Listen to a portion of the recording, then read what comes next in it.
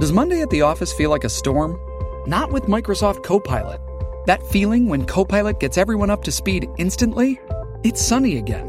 When Copilot simplifies complex data so your teams can act, that sun's shining on a beach. And when Copilot uncovers hidden insights, you're on that beach with your people, and you find buried treasure. That's Microsoft Copilot. Learn more at Microsoft.com/AI for all. Getting engaged is a moment worth cherishing. A one-of-a-kind ring that you design at Blue Nile can help your love sparkle. Just choose your diamond and setting. When you've found the one, you'll get it delivered right to your door. Finding the right engagement ring can be nerve-wracking. At Blue Nile, you'll have the expert guidance needed and a diamond guarantee that ensures you're getting the highest quality at the best price. Cherish all of life's moments and save up to 30% at BlueNile.com. That's BlueNile.com. Survivor 46 is here, and so is On Fire, the only official Survivor podcast, and we have a twist this season. The winner of Survivor 45, Dee Valladares, will be joining us every week. We're going behind the scenes of the biggest moments, the how and the why things happen, and the strategy and analysis you can only get from someone like me, a Survivor winner. Listen to On Fire, the official Survivor podcast, wherever you get your podcast. Thanks for choosing this free Anfield Index podcast. If you'd prefer to listen to this or any of our other shows without adverts, then now's the time to check out Anfield Index Pro. With AEye Pro, you can supercharge your entire listening experience. You'll not only get all of our podcasts without the ads, but you'll have them far faster with our Quick Publish feature available exclusively for subscribers. AEye Pro also puts you in the heart of our sound studio, with an option to listen to many of our shows live and interact with the podcasters in real time as the shows are recording. Upgrading couldn't be easier. AEye Pro is available on all popular podcast platforms, and we have our own apps for Apple and Android. Just head on over to AnfieldIndexPro.com and get started today. Hello and welcome to AEye Scouted on Anfield Index Pro. I'm Dave Hendrick, joined as always by Mr. Carl Matchett. How are you, sir? I feel we need to get ourselves a new timekeeper. Guy's been in very shoddy form of late. How are you? Yeah, I'm tremendous. But yeah, Gus is letting the team down. To the point that I'm winning our lateness league this year, which is, it really speaks badly of both of you. Scoreboard says different. What does the scoreboard say? Me 4, you 7, Carl 59. No. You were definitely late for one of these. Definitely. You were definitely late for one of these. Like a good 15 minutes late. I'm definitely That was the World Cup pod. No, you were definitely late for one of these as well. Anyway, we will not have this hijacking. I said I'm winning, so therefore I'm winning. And that's just how it will go. Carl, Liverpool play Brighton on the weekend. Liverpool are terrible. Brighton are good. Brighton will win the game. Do you agree or disagree? I'm going to agree on logic. That's fine then. That's been the podcast. Thanks for listening, and we'll see you next time. What I'm hoping for here is if we turn the clock back to Scouted, what would it have been, 2021 maybe? And we were going bananas over how good Atalanta was, and that Liverpool were playing shoddy away from home in Europe or whatever fixture it was at the time. And then we turned around and spanked them 5-0 after both of us had predicted we'd get beaten. I'm hoping the same happens here. Yes, that was the Diogo Jota hat-trick game, if I'm not mistaken. It was indeed. Where they came in great form and we came in fairly poor form, very poor form in truth, and we spanked the life out of them. So that was nice, and if we could get a repeat of that, it would be tremendous. Now, Brighton currently sit below us in the table. They're 8th. But they've had quite a bit of upheaval this season. Their sporting director left in the summer. Their manager decided to walk out in the break for the Queen's passing and join the evil empire at Stamford Bridge. A decision I would imagine he regrets more and more with every passing day. They appointed Roberto De Zerbi. They went on a 5-game run without a win. They drew 3-3 with us. They lost 1-0 at home to Tottenham. Lost 2-0 away to Brentford. Drew at home with Nottingham Forest in a result I'd imagine that they'd like to have back, and then lost 3-1 away to City. But since then, they have beaten Chelsea and Wolves and Southampton and Everton, while losing games to Aston Villa, unusually, and Arsenal, who are top of the table, and I don't think they'll be too upset by that. Carl, this Brighton team, they're a very unusual collection of players that successive managers have been able to get a really nice tune out of. And I think in recent games, we have seen them really start to exhibit what Roberto De Zerbi wants to get out of his team. That includes the win over Southampton, the performance against Arsenal, which, while they started poorly and found themselves 3-0 down, and they were quite unlucky not to come back and get the game to 4-3. And all of Arsenal's goals were pretty easy to avoid had they done the right things. But then they went and they spanked Everton. Then they spanked Middlesbrough in the FA Cup at the weekend. They're starting to really look like a De Zerbi team. They are, and certain aspects of that tactically you can really see coming through from his Sassuolo team in particular, I'd say. Less familiarity with me with Shakhtar, other than obviously some of the European games, but even there you can see some overlap now in terms of how they're building from the back. You can see a little bit in terms of the wide players and how they get themselves involved in the final thirds. And I mean, you mentioned the Arsenal game. Even in the League Cup, they played different 11, to a certain extent, but they played the same way. And the build-up play was very, very similar, and they absolutely hammered Arsenal in that game. Like, it was 3-1, but they outplayed them. Arsenal had plenty of shots. Arsenal had plenty of the ball, but Brighton were the far better side. Brighton had the far better plan. Brighton had the far better execution of their plan as well. But it is Brighton, and there are still a few players who are of a level where they can play very, very well a couple of weeks in a row, and then not so well a couple of weeks in a row. And even that is evidenced in the League Cup run, where they beat Arsenal and then went out to Charlton. So there is some hope for Liverpool, the mighty Liverpool. This is where we are right now, where we're hoping we catch Brighton on an off day. But it's possible. They do have, like I say, a few players who are still, let's say, of a middling mentality and consistency levels that really separates them from the top players. And obviously they have a couple of those as well, which might be more problematic. Yeah, so let's work our way through their team. So Robert Sanchez will start in goal. He is somebody that many people rate quite highly. I am not one of those people. I think he is an error waiting to happen. I think there's definitely decent aspects to his game, but I think he is error prone. And he wouldn't be a goalkeeper I'd trust. I think he's basically what you'd get if you ordered Alisson off Wish. But, he is their starting goalkeeper. What do you make of him? Much the same as you. I think he's okay in certain aspects, which I think are fairly basic for goalkeeping. But even his shot stopping, I think, is a little bit erratic at times in terms of what he does with the ball, parries-wise, and danger areas and that. He's not my favourite Spanish goalkeeper, let's put it that way. I wouldn't have him in the squad, let alone in a battle for second place. Like you say, he can have some games where he's very impactful because of his particular strengths, but not for me, not as a general type of keeper. No, he wouldn't be for me either. Let's look then at the defence. So Joel Veltman has kind of established himself as the right back, and Tariq Lamptey is very much the backup now and kind of gets sub-appearances and starts in the Cup. Veltman is a defence-first player. He's comfortable on the ball, having spent a long time at Ajax. But he's not the quickest. He's not the strongest player. But he is sort of a solid citizen there. But that might be an area that we can look to get at. Though thinking about it, our left-wing position right now isn't exactly in the best of fettle, given the injuries to Diaz and Jota, and given Gakpo is not long with the squad.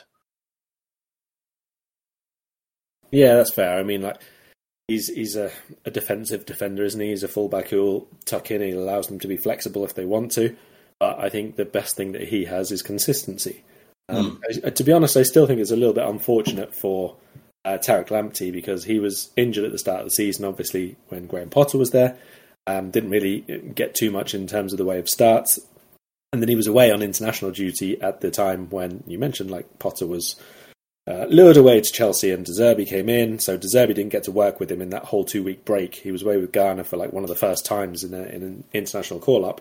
And then by the time he gets back, obviously, the manager has been working with some of the new players. He's a bit more familiar or comfortable with who he wants in that first lineup, and he's just not really got the chance to go back in again. So I wouldn't be surprised if Lamptey plays a bit more of an increasing role as the season goes on, but it might not be at right back. He's played it on the left-hand side where he can stop inside forwards coming in on their left foot. He's played obviously further upfield as well. I wouldn't be surprised if that's more where he gets a look in, because at the minute, we'll get there, but Solly March is one of the ones who was playing a bit further upfield, and he's maybe one of the ones who you can relate to where I said earlier on they suffer a little bit, some of them, in terms of consistency at the very highest level or ability to impact game after game after game in the same similar way. But Veltman, I think, is the complete opposite. He takes on board instruction very, very well. He's not obviously an absolutely elite level defender, but he does whatever you want him to solidly. He's not going to be ridiculous and leave massive gaps and cause you problems in terms of defensive unawareness. Yeah, I agree with that. And I think Lamptey as well is probably more suited as a wing-back than a full-back. I think the same is true of the opposite side, where Purvis Estupinan has come in to replace Mark Cucurella and is looking like one of the best signings of the summer. I think he's been excellent for them. He is playing as a full-back in the flat four, but he's still offering a hell of a lot going forward. And he does have aggression and a bit more size than Lamptey when it comes to doing his defensive work. Yeah, definitely so. I mean, especially although Brighton are like within touching distance of Liverpool and a couple of other teams above them, they still will probably have a little bit of caution, I would say, certainly not inferiority complex at the moment in terms of results and confidence and getting used to playing style, but they'd still be a little bit reserved compared to maybe how some of the bigger teams might line up at home, let's say, against Liverpool or United or whoever it is. So it wouldn't be that much of a surprise to see stick with the more reserved options in certain positions. Yeah, I agree. I do agree with that. Now, in central defence, they are quite strong. It's normally Lewis Dunk and Adam Webster, but Webster has been a little bit injury-plagued, and that has given Levi Colwill an opportunity. And I think he's largely done very well. He's a very young central defender. They obviously have him in on loan from Chelsea. He spent last season on loan with Huddersfield and had a good run with them. I believe he got them to the playoff final, or helped them get to the playoff final, rather, where they lost to Nottingham Forest, and he scored, unfortunately, the own goal. But he's impressed me in recent weeks, stepping in next to Dunk and looking like he's been in the Premier League for a while. Yeah, I think the quicker you can obviously build partnerships in that area of the pitch, then great. It's always good, I think, to see the younger players getting that opportunity, and a club like Brighton, which is, I'm not saying built on that kind of player, because if anything, they're built on very, very good scouting and recruitment from other areas, which you might not always go to if you're a bigger club. It is a useful proving ground for them for sure. The number of players that they have, even if you say 24 years of age and under, it's very, very impressive how many minutes they all get on the pitch. But I think really what Colwill brings to this team is that the way De Zerbi likes his build-up play is that the defenders have to have the ball for as long as they need to until the other team come out and press them. They're not a team who are going to try and force the issue to break through your lines. They're going to wait for you, and they will pass the ball between themselves and the defensive midfielders for as long as it takes for you to get bored and come out of your shape. And that's the biggest thing, I think, that is maybe the difference between him and, let's say, Graham Potter, for example, but any manager who likes that build-up from the back kind of thing. De Zerbi's approach has always been, we'll wait. It's fine. We'll have the ball. And those defenders have just got to be very, very comfortable with the first touch, very assured taking the ball on the turn, fine with waiting for people to come towards them and then making the pass into the space that they leave. And I think Colwill does that really, really well. I think the other thing he offers them, which Webster doesn't, is he's naturally left-footed, so you've got a bit more balance and a few different passing angles there as well. And like you said, when it's about pulling opposition defensive players out of position or him having those extra passing angles is beneficial. The area in which Brighton are, I would suggest, undoubtedly stronger than us this season is in central midfield. Now, we will line up with it, in all likelihood, a 2v3 advantage where we'll have, our 3-man midfield. But their 2-man midfield is outstanding and destined for, with respect, bigger things than Brighton. World Cup winner Alexis McAllister and the outstanding and fingers crossed future Liverpool midfielder Moises Caicedo. I think this is one of the best double pivots in the league. I nearly don't want to talk about them. It's bemusing and baffling and really, really annoying how much our midfield control has deteriorated over the last couple of years. And then you look at a team like Brighton, and like I said, with complete respect for what they've done and much, much admiration for the way they've put together a team. And even the bravery of Potter first and now De Zerbi as well, of playing someone like Alexis McAllister, who was habitually a number 10, in a proper central midfield role. And knowing exactly the job that they want him to do and why he'll be good at it, and then allowing him to be.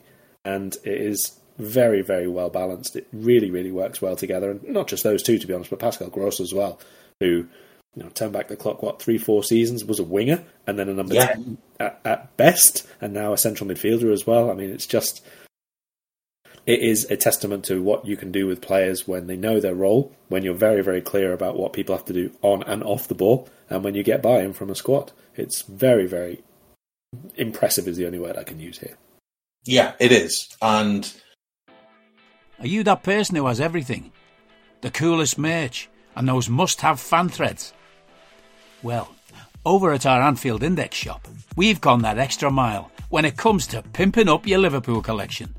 From our popular range of bespoke design t-shirts, sweaters, hoodies and hats, to our signature edition mugs, prints and coasters, all provided with fast worldwide shipping. We have something for every red. We also stock official LFC merchandise and are licensed with the Premier League and UEFA to sell official iron-on shirt badges and sleeve patches. As a listener to this podcast, you can get 10% off everything with coupon code AEyePro10. Just head over to AnfieldIndex.shop or find us on Etsy by searching for Anfield Index. They're two players that their scouting network went and found. McAllister had been quite loudly talked of in Argentina when he's with Argentinos Juniors, but it was Brighton rather who took the plunge. They went and bought him. He had 2 separate loans back in Argentina, and they were prepared to wait until he was ready to play a part in their team. And then obviously he gets into the team, like you said, predominantly as more of a number 10, but moves his way back, improves his defensive work. And that move back into midfield, that is part of why he was called up to the Argentine squad. It is part of why he was such a key part of their World Cup winning team. Without that move, he's probably not trusted by Scaloni to play that type of role, because Scaloni wants real work from his midfield.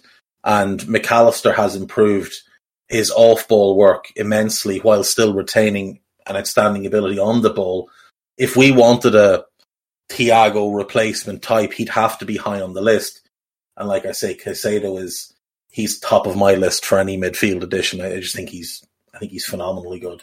I love the piece that you wrote on This is Anfield, which I saw today, about him and about the players he reminded you of, and I thought it was absolutely spot on. The line of 3 behind 1 is nominally Solly March on the right, cutting in onto his left foot, Pascal Gross as the 10, so we have seen Lallana play there as well. And the left-sided role is the interesting one, because Gross has played there. You would have said it was Leandro Trossard's role, but there seems to have been a little bit of a falling out between him and the manager. Whether that's over Trossard thinking he should be getting a move to a bigger club or what it is, I don't know.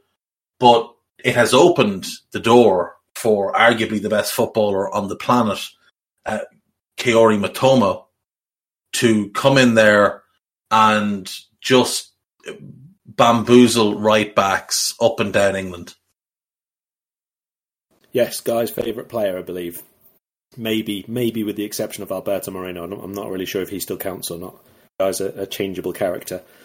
De Zerbi says he wants, basically Trossard to play better more often. And this is, again, linking back a little bit to what I was talking about before, in that some of these players now obviously getting better and climbing up the league and all the rest of it. It is still a very, very big jump to go from playing for a bottom half club to a club on the fringes of the European places. Like, the expectations are very, very different. And what you can get away with on a week-to-week basis is really, really different. And when you haven't actually changed club, it's just that club has progressed. It's always going to be a bit of a case that you have one group of players who are really taken to this new level that they're playing at and embracing it and progressing and getting better and all the rest of it, and some who will not quite as much.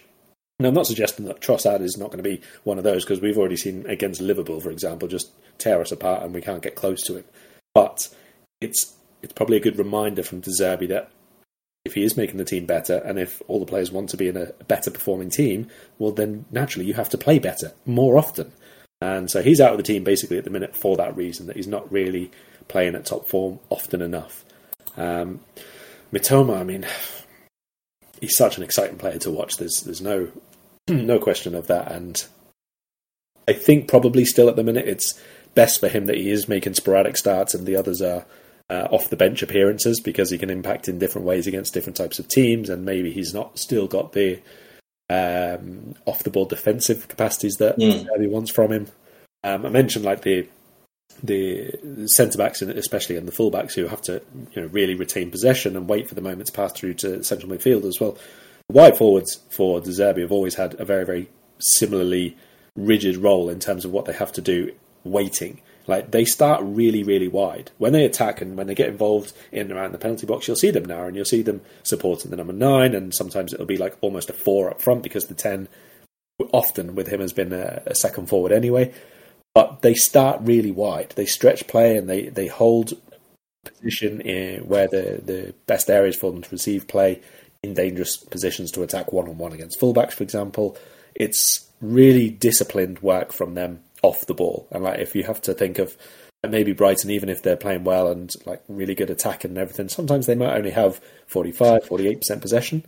That's a lot of waiting time for those wide players. Working defensively, and then when your team is counter-attacking, when they're in transition play, you're not just going to get it straight away. It's not going to be a counter-attack down the wing to you all the time. You're not necessarily going to be the outball because of that whole process of retaining possession, waiting for the opposition to move out of shape and all the rest of it. So you have to be really, really diligent to play that role in a De Zerbi team.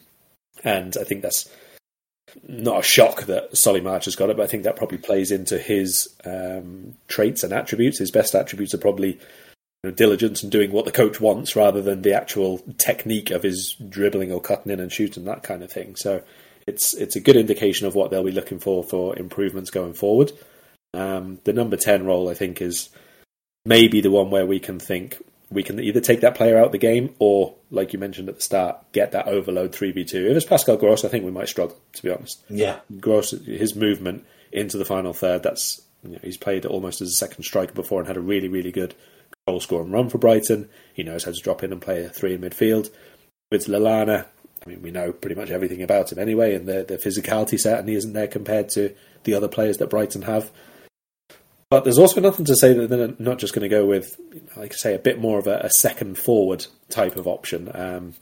I mean, I wouldn't expect it to quite be I'm trying to think, Mitoma playing off somebody or something like that, but maybe Trossard could some of the time. Sarmiento played that role in the cup game, didn't he? Or no, against Everton. He started Everton. He basically played as a second striker. Yeah, because Caicedo was nominally the defensive midfielder for that game, but the opening 15 minutes or so, Caicedo was making up the ground as an extra attacker in the box, right up to the edge of the penalty box and even beyond. And it's, again, quite symptomatic of what I say about Brighton. Everybody knows their roles and everybody's very, very clear about what they have to do in transitions, and at the moment they lose the ball. And I mean, Everton obviously didn't have any way to combat the rotation of positions and the ability on the ball that Brighton have had, but Caicedo as the defensive midfielder didn't miss a beat, even though he was attacking a lot. And that's because Sarmiento was able to run into the channels, be an extra forward alongside Ferguson, who has just come from nowhere to apparently be their starter number 9. And like I say, lots and lots to look out for, especially for a team who have habitually not been great at tracking runners. Yeah, very much so. And you mentioned the wide roles in a De Zerbi team, and it's worth remembering that the two players that probably shone the brightest under him at Sassuolo were Berardi off the right and Jeremy Boga off the left. And there are some similarities between Boga and Mitoma in terms of that dribbling ability. But when De Zerbi got Boga first, the big knock on him was he's not good off the ball. He was good by the time De Zerbi finished with him. Yeah, definitely worth pointing out about those two. I mean, it is a very technical role that he likes. Obviously, a lot of creativity to come through there and a lot of attacking impetus. And I think they were the top scorers in both of his seasons there as well, from wide forward rather than centre forward. But it is disciplined, and you've got to do the job off the ball, and you've got to be able to play the team role, basically. Bit of a scary prospect, to be honest, at the minute, considering where we are struggling and where they are strong, usually. And a particularly scary prospect is the greatest number 9 in the history of the Premier League, Evan Ferguson, who already has 2 goals to his name in the Premier League, despite only making 1 Premier League start. I am being, slightly hyperbolic, but Evan Ferguson looks a real handful up front. He is a big, strong, quick lad who gave William Saliba absolute nightmares and had no problem mixing it up with the likes of Tarkowski when they took on Everton, got himself a goal and an assist in that game, and is giving them what they've been lacking, which is that work rate of Danny Welbeck, but with a real goal threat and a poacher's instinct in the box. Yeah, I mean, it's, short time that he's been in the Premier League, and the impact and the adrenaline and the excitement and everything is no doubt playing a part in terms of his energy levels. And I think it's probably good use to not be playing him 90 minutes at the minute when he's starting to come into the team. It was, I think, 70 or so. He was subbed against Everton. So you imagine he's won himself a starting spot for the minute, but maybe against, well, firstly, experienced defenders, assuming it's going to be Matip, and secondly, better defenders that is not going to be Conor Cody. Hope that we can tame a basically untested number 9. But again, it's not so much the individual players here as so much as the unit and the structure that they're playing in. It's very, very quick exchanges of passes, everybody making the runs off the ball. That is always the most difficult thing to defend against. It's not the technical ability, it's not the power or speed that someone has, it's the fact that they move, or they know where to move, or they know when to move, or when not to move, some of the cases, obviously. And we're going to need a midfield to turn up.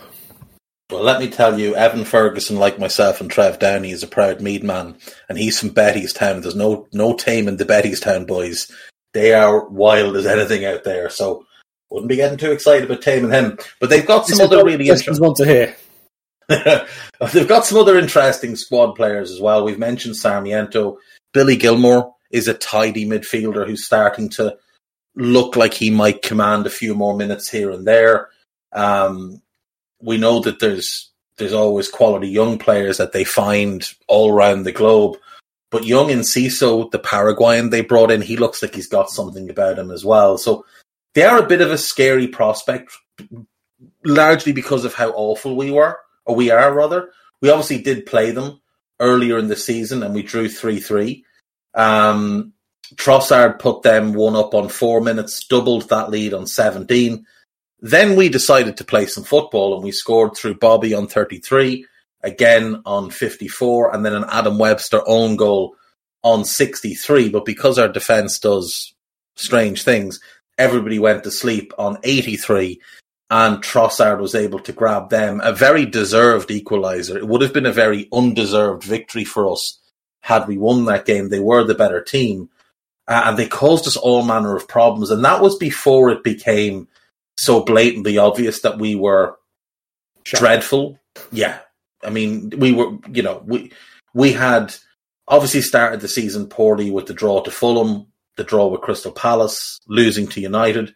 But then we'd come back and we'd beaten Bournemouth, we'd beaten Newcastle. We drew away with Everton, which didn't seem as bad a result at the time as it does now.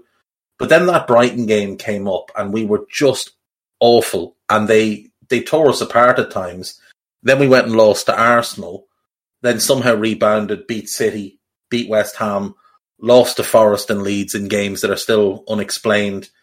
We won 4 in a row before getting mauled, really, by Brentford in our last league game. We're not playing well, Carl. There's a couple of Liverpool players that can hold their heads up on this season, one of whom is Alisson Becker, though he did gift Wolves a goal in the FA Cup game. Trent had a poor first half of the season, but looks like he's rounding into some good form. Ibu obviously didn't play a whole lot in the first half of the season and didn't have a great game against Brentford, but we know what he's capable of. Joel Matip has had, I think, an up and down season. I think he's getting bullied a little bit too easily right now, and that's something you'd like to see addressed. But Andy Robertson has found form a little bit again, and that, I assume, is the back four that we go with in this game. Yeah, I can't see anything else at all. There's obviously been a bit of a gap between matches, a week and more than a week between matches which we really, really have to win. So I thought there would be a couple more changes against Wolves than there were, given there weren't. I don't see any reason to suspect it'll be anything other than the strongest we can put out. So yes, that defence. Hello, I'm here to annoy you. I'm here to annoy you into listening to more of me and more of others on EPL Index. We don't just have the Anfield Index stuff. We've got EPL Index as well, which covers the entirety of the Premier League. And we have 3 podcasts and a whole bunch of really good writing on EPLindex.com. The podcasts are my own Two-Footed podcast, which is every day at 4 p.m, Monday through Friday, covering the whole league. We have A Tad Predictable, hosted by Tadiwa. You know Tadiwa, he does Anfield Index. He presents A Tad Predictable before every Premier League match week. And then Kevin DeVries and his crew on the EPL Roundtable, they're every week after the Premier League match week. So make sure you listen to everything we're doing on EPL Index and follow us there on Twitter at EPL Index. Thank you. Bye-bye. Moving into midfield then, Fabinho has been largely poor this season. Came back from the World Cup and looked more like himself. Didn't think he played particularly well against Wolves. Was one of the few I thought came out with any credit against Brentford. Thiago is looking a little bit like a fella that might have played a bit too much football in a short span of time, but is still our best midfielder by a considerable margin. Would you be expecting both of them to start in this game? Yes. Now we move on to the most talked about position in the Liverpool team for the last 4 years, 5 years, 6 years, the right-sided midfield role. Jordan Henderson has been appalling this season, was appalling again against Wolves, was appalling against Leicester as a 6, so should rule out any further performances in that role. Naby Keita seems to be the only one with any real capability to play that position because Curtis Jones can't stay fit and Harvey Elliott simply isn't a midfielder. Do we get Naby starting, or do you think he once again rolls out the captain who, we shouldn't forget, stank the place out when we played Brighton this year and last year? Well, I mean, this match against Brighton takes place on the 14th of January, which is halfway through the transfer window of the month. So I assume Liverpool will have signed at least one midfielder by then.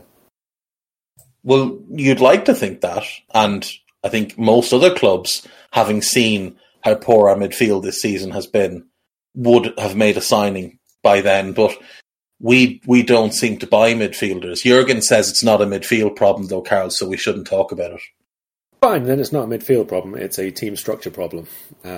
Either way, he has to fix it. And to be honest, I think at this minute, when you are having such sustained issues with the same thing over and over again, you have to be a bit more basic about your plan. And to me, that just says double pivot. Stick 2 people beside each other, and if you don't get quite the attacking creativity out of Thiago that you would like, or you don't get Fabinho challenging as high upfield as you like, suck it up, man. You've been rubbish. Sorry, but this has to change now. This has been going on so long, and it's the same thing over and over and over and over again. no pressure on the ball, massive gaps, runners in behind the fullbacks because they're still having been told to be in the same high starting position. And I don't really understand the reluctance to change things. I know we did earlier in the season, and we changed formation about, 4 times in 6 games or something like that.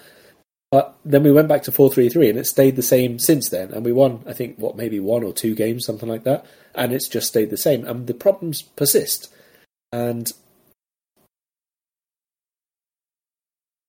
if we do, I don't understand what exactly they think are going to change. We're not suddenly going to have massively energetic players again. We're not suddenly going to have a realization throughout the squad that, right, our season starts here, this is when it happens. It's just not going to happen. It's not realistic. It's not logical. You might get a good performance. You're not going to get sustained performances.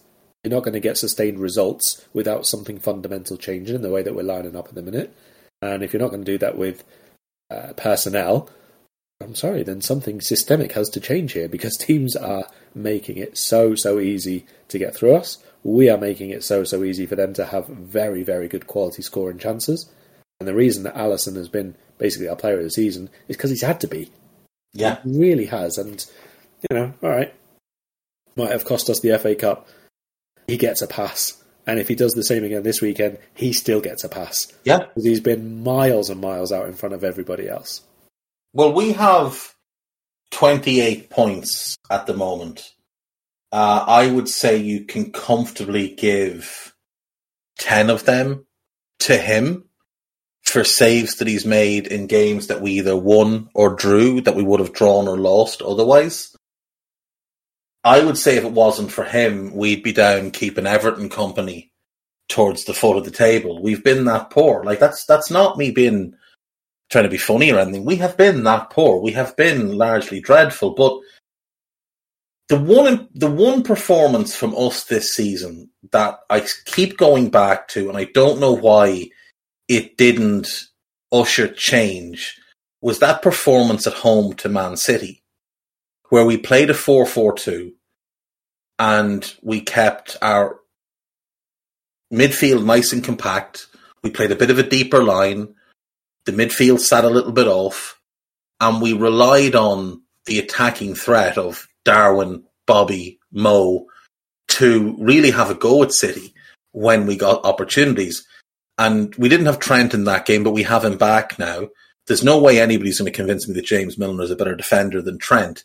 But you could even look at, if Virgil wasn't injured, you could look at Virgil at centre-back and then Joe Gomez at right-back. I don't think he'll try Gomez at right-back while Virgil is out, because then that's all 3 of his, actual first-team centre-backs being in the team, and if one of them gets hurt, then we're in trouble. But, Trent at right-back, maybe you play Naby as the right-sided midfielder and just tell him to sit and tuck in and not do anything too outrageous going forward, just perform that role in front of Trent, just lock down that side with Trent and give Robbo the same instruction as to not get too far advanced on the left and give the left winger a bit more freedom. So in this case, it would be Cody Gakpo with a Fabinho Thiago double pivot in midfield and Naby just joining them but also flexing out to cover with Trent. Like, we're not going to win anything this season trying to play like Liverpool. We have to adapt to what is now the Liverpool squad. And the best way to do that is probably to lean on the fact that we do have great defenders in our squad. We do have outrageously good central defenders. We have a very good left back. We've got a very good holding midfielder. Just limit how much running they've been asked to do, limit how much distance they've been asked to cover. And make priority number 1 keeping a clean sheet and rely on the talents of Salah, Darwin and Gakpo to go and win us games. I mean, honestly, at the minute, I think we're relying on that anyway, because our build-up play has not actually been very good in the last few games, I don't think. And, Salah, we're not getting him involved in build-up play. We're not making him the focal point of all our attacks going through him. He's been on scraps. So if we're not top form and top cohesion and rhythm and everything going forward, and you're still leaving massive open spaces defensively. Surely this says that something is badly amiss here. The balance is just way, way off. It is. It's completely off. I always think of that City team under Pep, the first City team, the one that got 100 points, the one that played a 4-3-3 off the ball, but flexed into a 4-4-2 on the ball. And I do sort of wonder if we can do the opposite of that and play a 4-4-2 off the ball with Keita and Gakpo as the wide players, but flex it into a 4-3-3 when we have possession, and allow Mo to stay a little bit more centralised off the right hand side, Darwin through the middle, and Gakpo can join them, and Naby can sit in with the two others in midfield. And maybe you don't allow Trent and Robbo that freedom to get all the way forward, but they can still get advanced, and it can go to almost a 2-5-3 kind of shape when you have possession. But you keep numbers behind the ball. You keep yourself that solid base to work from, because right now we look like the easiest team in the league to play against, the easiest team in the league to play through, and that's just so foreign to what we have been in past years. Yeah, I mean, it is. I mean, the fullbacks have obviously been a big part of our build-up play, being very, very high upfield, but you have to protect against that, and that's habitually where we've, I think, been better than anybody else in Europe for years and years, is this midfield net that we had around or behind play, but very, very high upfield, and everyone was capable and knew their jobs and everything, and people couldn't play through us. Not direct, not long, not trying to play through quickly, not trying to dribble through, because we had the physical capabilities to deal with all of those things. And we don't have any of it now. We don't have the physical capabilities, but we also haven't got the positional spaces right either. And you mentioned Keita. It's so difficult to judge with Keita, and we never really know what level of fitness he's at. He's looked sharper when he's come on, and he's done a couple of neat little bits because he's a little bit more explosive, obviously, and we've been trying to push forward when he's coming on usually. You look at his minutes played since we came back from the World Cup, and it's 20 against Man City, then building up to 25, nearly 30 minutes against Leicester, 45 against Brentford, and obviously 20 minutes again off the bench against Wolves. I'd like to think at this point he could probably do an hour, but again, you never know, do you? I think if he is fit, I'd probably start him anyway, even if it's a half-time substitution. He can only do 45 again, because I don't think you can afford to go, firstly, behind against Brighton again, and we've fallen behind too many times, obviously, this season. And secondly, I think you need to put yourself a bit more front foot, aggressive, able to do things in the final third as well with the build-up play. And obviously, we're not getting that at the minute from Henderson, and even from Elliott, where that's his strength. He's not really been too involved in that over the last few weeks, I don't think. No, he hasn't. No, he's trying, and he's trying to get involved, but he's a final third player, been asked to do a lot in the middle third. You look at our three best wins of the season, Carl. City at home, Spurs away, Napoli at home. City, we played 4-4-2. Jota played left wing. Bobby and Mo played up front. Harvey played a really deep right-sided role, never left Milner's toes. Tottenham, we played a diamond. We played Fabinho deepest, Bobby behind Darwin and Mo. And then Napoli, we played basically a 4-4-2 with Milner and Curtis Jones as the wide midfielders. And again, Salah and Firmino through the middle. Salah through the middle is the key thing. Well, one of the two key things in this. I thought you were going to say Firmino starting's the key thing here. Well, it is. It was important as well because of his hold-up play and his ability to move and bring defenders with him. But having Mo through the middle, having him more centralised, we also hammered Rangers and Mo played through the middle. And Klopp came out and said something about that after the game. And we'd all been bemoaning the fact that Mo was basically playing as a linesman for weeks and weeks and weeks and not getting involved. And Simon Brundish had numbers about how his touches overall were down, his touches in the box were down. We weren't getting him into the positions where he could do a maximum amount of damage. We come back from the World Cup and Mo was out keeping the linesman company again. So we've gone back to the mess we had at the start of the season. Why that is, I've no idea. But when we got Mo central, and when we played with 2 up front, and not 1 and 2 wide forwards, we looked a completely different team. The other key component in those games was who was missing. There was no Jordan Henderson in those games, and they were the 3 tactically best performances we put in all season. So I think we've got to go Naby, Fab, Thiago, Gakpo, a 3 that becomes a 4, a 4 that becomes a 3, and Mo and Darwin up front. But we've got to keep Mo as central as possible, because that's where he can impact games. And you are right. If we go behind to Brighton, we're in big trouble, because if you go behind to Brighton, you have to open up. And when you have to open up and go and chase them, that is exactly what Roberto De Zerbi wants. He wants you open. He wants your defensive line out of position. He wants your midfielders chasing runners, while their midfielders just slowly drop into those little pockets of space, and 1-2 pass, now they're in, now they're turned, give it and go. All of a sudden they've got an overload. Half your defence goes one way, and now they've got 3 lads in the box, and you've got 1 centre-back and a left-back or a right-back trying to cover back in, and they're pouring into your box. You go behind against this team, and you are in serious trouble. Yeah, completely. And it's even like the speed through midfield and the build-up play is like a completely separate thing here. It's Liverpool's off-the-ball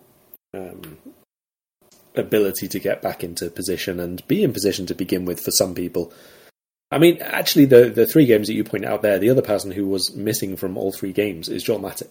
And I don't think it's specifically a Matip thing here, but I do think he's been quite poor this season. I do think he's been playing poor the last couple of games as well. So the speed that you have in place of Matip in those matches, Gomez obviously played City, and I think Konate played both of the other 2, did he? Yeah, he did, yeah.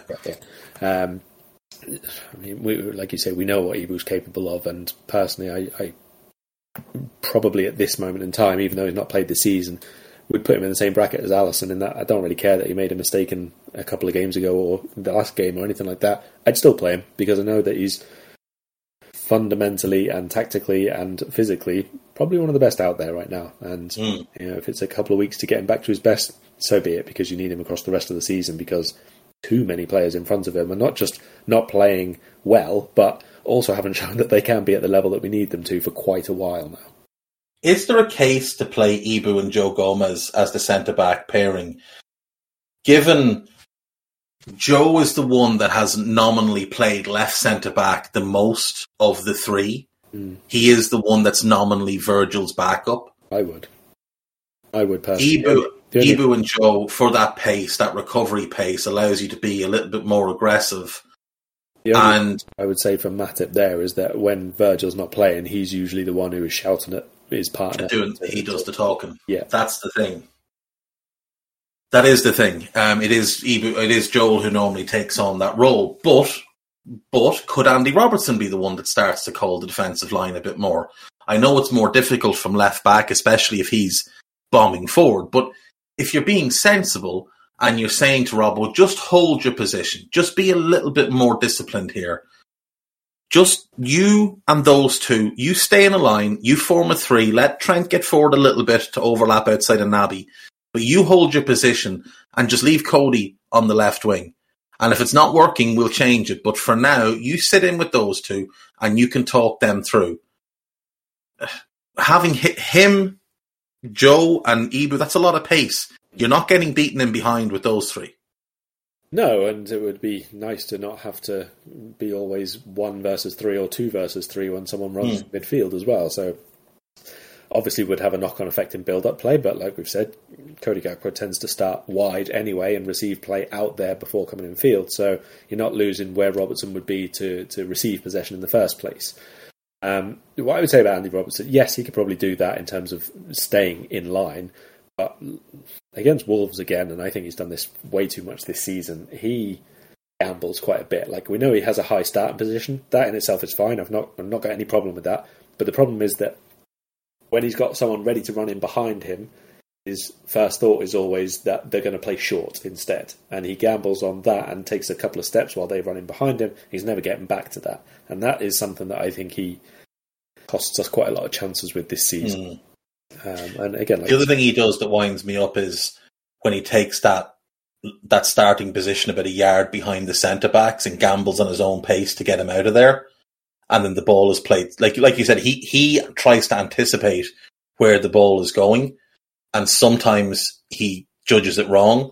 And rather than, if there's a player, say, breaking in from our right side, Robbo will take that deeper position, gambling that it's going to be a ball infield and then a ball in behind. And when the ball goes infield, he'll jump out and catch that runner offside. But sometimes that ball doesn't happen and it's a different pass. And he's either left himself exposed behind himself or it's a centralised ball. And all of a sudden, Andy Robertson's the one playing them onside. I do agree. He is a little bit too, gambly is not a word, but that is the kind of word that would describe what he does. I don't know. I'm really struggling with this defence this year. Like, we know individually and collectively they can be not just good, but great. We've seen each and every one of them be great. Both fullbacks, all three centre-backs that are fit. We have seen them be great. And yet, right now, Ibu is probably the only one I would 100% trust defensively. Trent, you trust him as a player. The rest, I do have question marks over right now and moving forward. Yeah, I think that's fair. And it's fair because it's not this week or this game or the last month. It's all season long and was evident at times last season. So I do think that there are definitely questions to be answered there. And they're not going to be all answered this weekend, either for better or worse, obviously. But what we need to see from Liverpool this weekend against Brighton in this specific game is a reaction to what has been going wrong over and over. It's got to be with the context of what Brighton are very good at the minute. We never used to have to worry about that too much. It was just we would play our game. I think that's a mistake at this moment in time because we're not very good at our game, to be blunt. And I think you have to be a little bit more aware of what you're up against. What are we're going for top four. We're 7 points off the pace, are we? I think that's correct. Yeah, I think we're 7 points off United. We've not really got too much margin for error here at the minute. You've got to be a little bit humble about what you are at this moment in time. What Liverpool are is an error-strewn side individually, and not a cohesive unit as a team entity, obviously. So a little bit of practicality, I think, off the ball in terms of our setup would go quite a long way to fixing things, because Brighton, we've spoken about all the good things that they are, but Brighton are not like a world-class team. Let's not be under any illusions about this. Like, we've spent 40 minutes of the pod probably talking about all the very, very good things De Zerbi has changed and implemented and worked towards, and that's all true. But you look at the last 10 matches, let's say, since the 0-0 draw with Nottingham Forest, they've kept clean sheets in none of them except for against Charlton, which they lost anyway. There are problems with Brighton as well. There are flaws which a good team or good bunches of players can exploit. Liverpool have good players, but we have to protect against the shit that we're putting together as well. And I think that if we are a little bit more practical at the moment, and a little bit more understanding of the fact that we're not at our peak, and you can't just assume that you are and play as if you were, probably would have a much, much better chance of scratching a 2-1 win or a 1-0 win in this game than if we just try and go toe-to-toe with them, because they'll cut through. I'm sorry, but that's they will in a minute. And the thing is, with De Zerbi's style of play, his teams have been suspect defensively. Yeah, you look at Sassuolo. First season, they concede 60 goals in the league, which obviously not ideal. The second season, 63 goals in the league. His final season there, it was 56 goals in the league. His Shakhtar teams were not brilliant defensively. And while he does have Brighton scoring a lot more goals than Potter, they're also conceding a lot more goals than they did under Graham Potter. So there is definitely flaws in this system. And there's definitely things you can attack and get at. It's just for us, you need to be able to repel their attacks in order to take advantage of where they've left themselves exposed. And we don't look like we can repel anything at the moment. We look like if a fly attacked us, we'd probably tap out to it. And that's not the Liverpool we know. So we are going to have to be a bit more pragmatic. We are going to have to be a bit more cautious, and we need to be more ruthless about how we go about things. And you mentioned being 7 points off, 7 points off Manchester United. Look at the gap between us and the top of the league. We're 16 points behind Arsenal after 17 games played. In 17-18, we finished 12 points above Arsenal. In 18-19, we finished 27 points above Arsenal. In 19-20, we finished 43 points above Arsenal. The difference between us and Arsenal was 14th place Crystal Palace. In 2021, even with all the injuries we suffered, we still finished 8 points ahead of them. They had no real injuries that year. Last season, we finished 23 points ahead of them. And now, and I know they've made improvements. But is anybody really telling me that in 6 months, they have become they've made up a 39-point swing on us in 6 months? No, that is primarily down to us. This league is not good, and we should be right up there with them. City have issues this season. I assume they'll address them. I expect them to walk the league. But there's no way this City team are better than we were last year. There's no way Newcastle or United or Spurs should be better than us with the group of players we have. This mess is of our own making because, well, in the summer we failed to address the elephant in the room, which was the midfield. And there's obviously some other issues. The preseason didn't go well. The tactical plan is bizarre, to say the least. Jurgen is not having a particularly good season in terms of his in-game management. Whether or not that's because he's ceding too much control to somebody else, that's up for debate. But there's just no way we should be in the position that we're in. This is not a strong league, and yet we're level with Fulham. I don't need a VPN. I've got nothing to hide. This is what I used to tell myself before I hooked up with LibertyShield.com. Not only is my home internet now fully encrypted, but I can now access all the websites I want, whenever I want, and do so from absolutely anywhere. As a Liverpool fan, I love to know I can now watch every match, regardless of whether it's on UK TV or not. My Liberty Shield VPN makes sure nothing is blocked and guarantees me super fast streaming speed throughout that match. You can get connected right now with their software package, which includes a 48-hour no-obligation free trial and instant access to their apps for Apple, Android, Fire TV, PC, Mac, and Android TV. Or go a step further like I have and get one of their pre-configured VPN routers. These small but powerful devices allow you to easily connect every device in your home to VPN, making it the perfect solution for smart TVs, mag boxes, and games consoles. Visit LibertyShield.com today and use coupon code AIVPN25 to get 25% off at checkout. Yeah, it's absolute garbage. I have nothing to add to that. This is absolutely of our own making, both in failing to address certain things on the pitch, but also failing to change it. I think that's the bigger thing. The absolute reluctance to alter what we're doing is mind-baffling, and I really do not get it. And if we hit rock bottom this weekend, I can tell you exactly what it'll be. It'll be Brighton scoring a corner against us. They score goals. They score more open play goals than Liverpool do this season so far. But set pieces, no, nothing. Very, very little from them. And we've conceded, I think, 1 or 2 set piece goals this season. It's the best in the Premier League. So if they are scoring against us off a set piece, you know that the worst has basically happened, and we can just write off the rest of the campaign right away. Yeah, totally. I mean, like Brighton or Brentford rather made us look really poor from set pieces. So, we're looking a bit more susceptible there.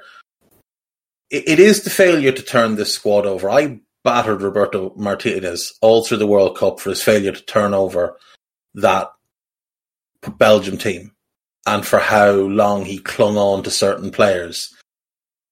The Champions League final that we won, the 4-year anniversary of it is coming up in 5 months' time. We played Tottenham. How many of the Tottenham... What amount of players is this now? Is this 23 players? 23 players. How many of the Tottenham 23 do you still think are at the club right now? From the final? Yes. Half a dozen? Yeah, there are 6. And Harry Winks is on loan. He would be the 7th.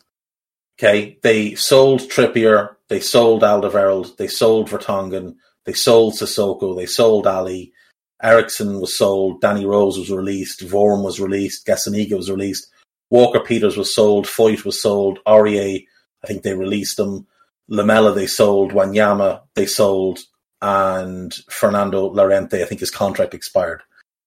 They have turned over their team. Now, I'm not saying they're a great example, but that's the change they've made. For us, Alisson still at the club, Trent still at the club, Joel still at the club, Virgil, Robbo, Henderson, Fabinho still at the club. Ginny is the first one gone because his contract expired, not because he was sold, not because he was moved on. His contract expired and we couldn't agree a new one. Otherwise, we would have kept him.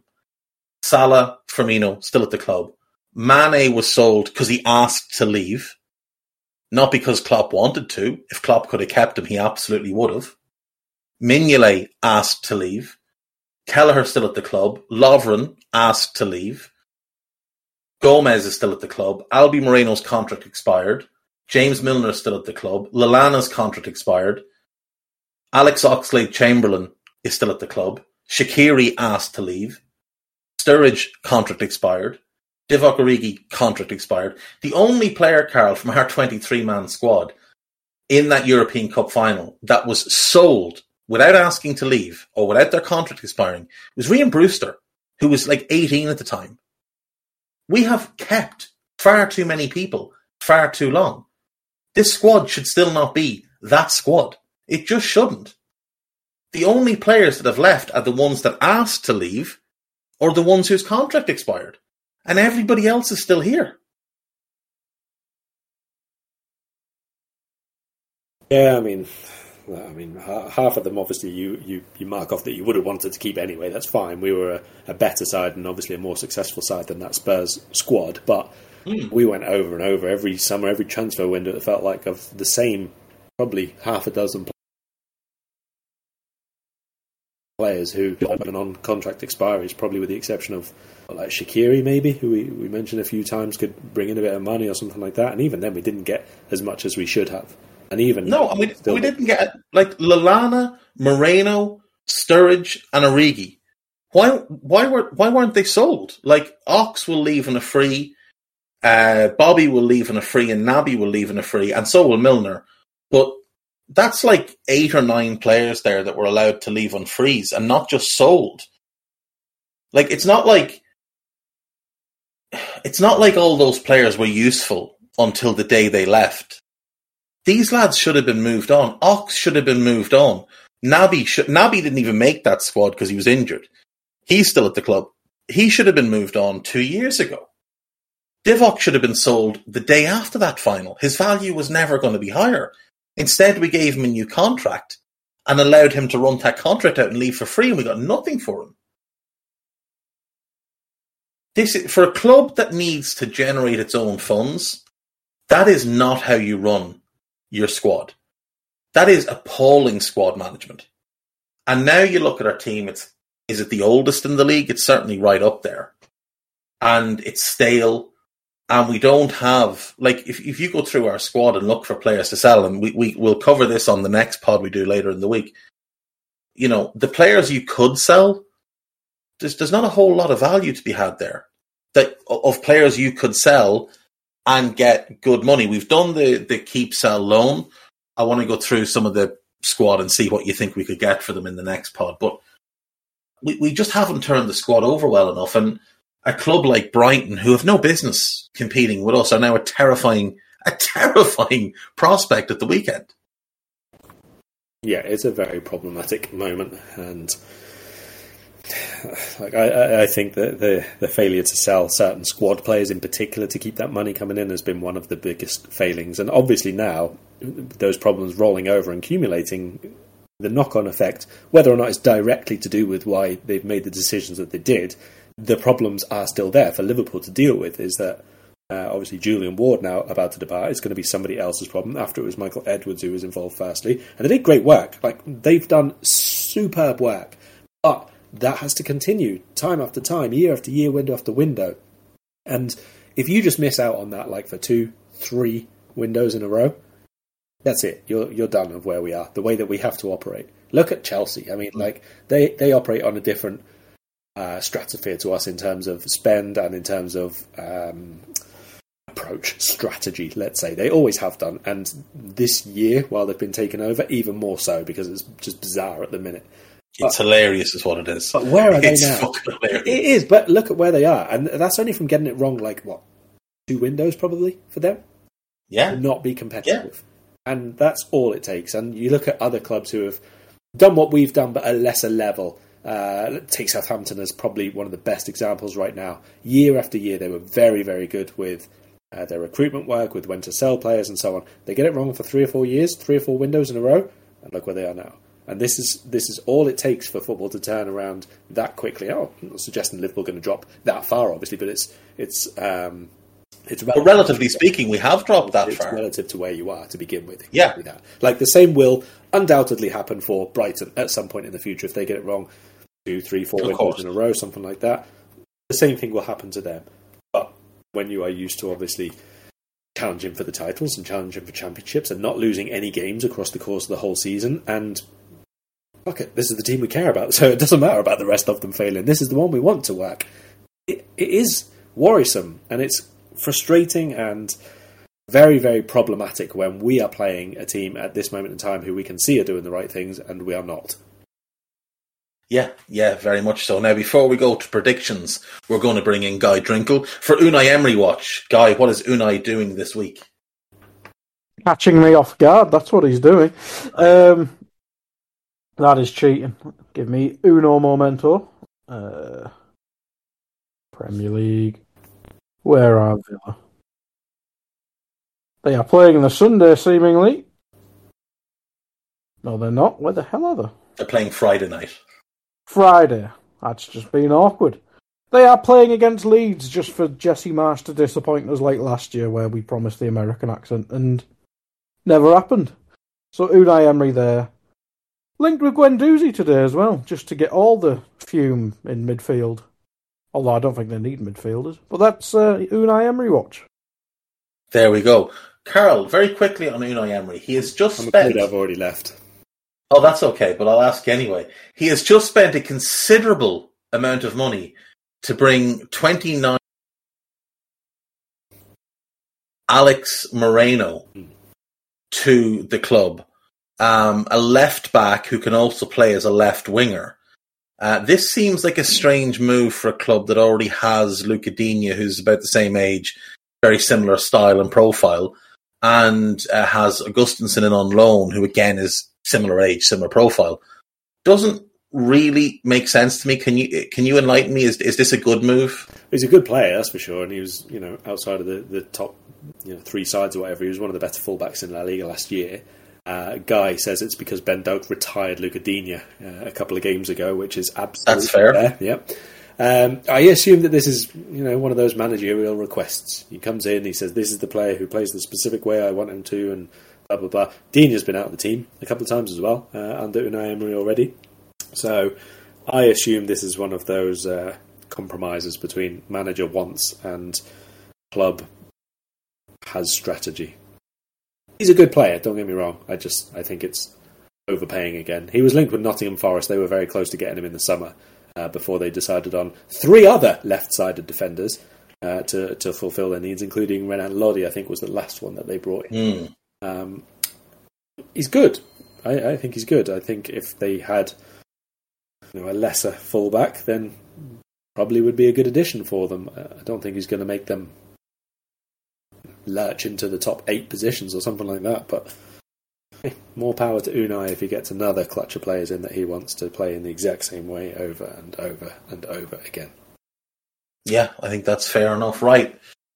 The time you've been dreading, it is predictions time. Now, bear in mind, if we beat Wolves in the replay, we've got to play this lot again in the FA Cup, so that's not fun.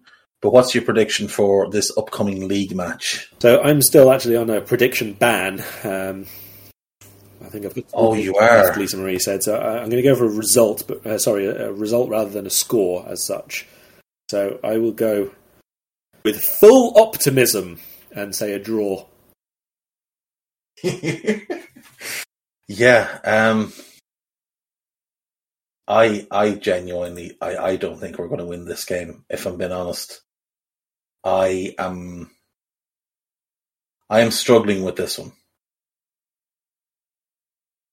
I'm going to try and reverse jinx us. I'm going to predict a 2-1 Brighton win because I think Jurgen's going to pick the wrong team. I think he's going to pick the captain again, get another shit performance out of him, haul him off on 60, and then pretend it's not the midfield because Parrish has thought he actually put the criticism where it belongs, which is on the midfield, not one player, the whole thing, and the way they're being coached and the way they're being set up.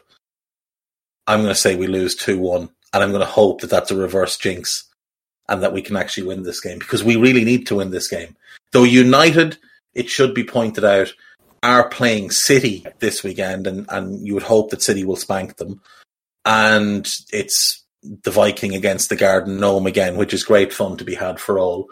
And Spurs, who are the other team we need to leapfrog, they're playing Arsenal. Now, you're actually hoping for a Spurs win in that one, I think, so that they, allow everybody to get a bit more ground back on the Gunners. But it's not a pleasant situation at the moment. But there we are.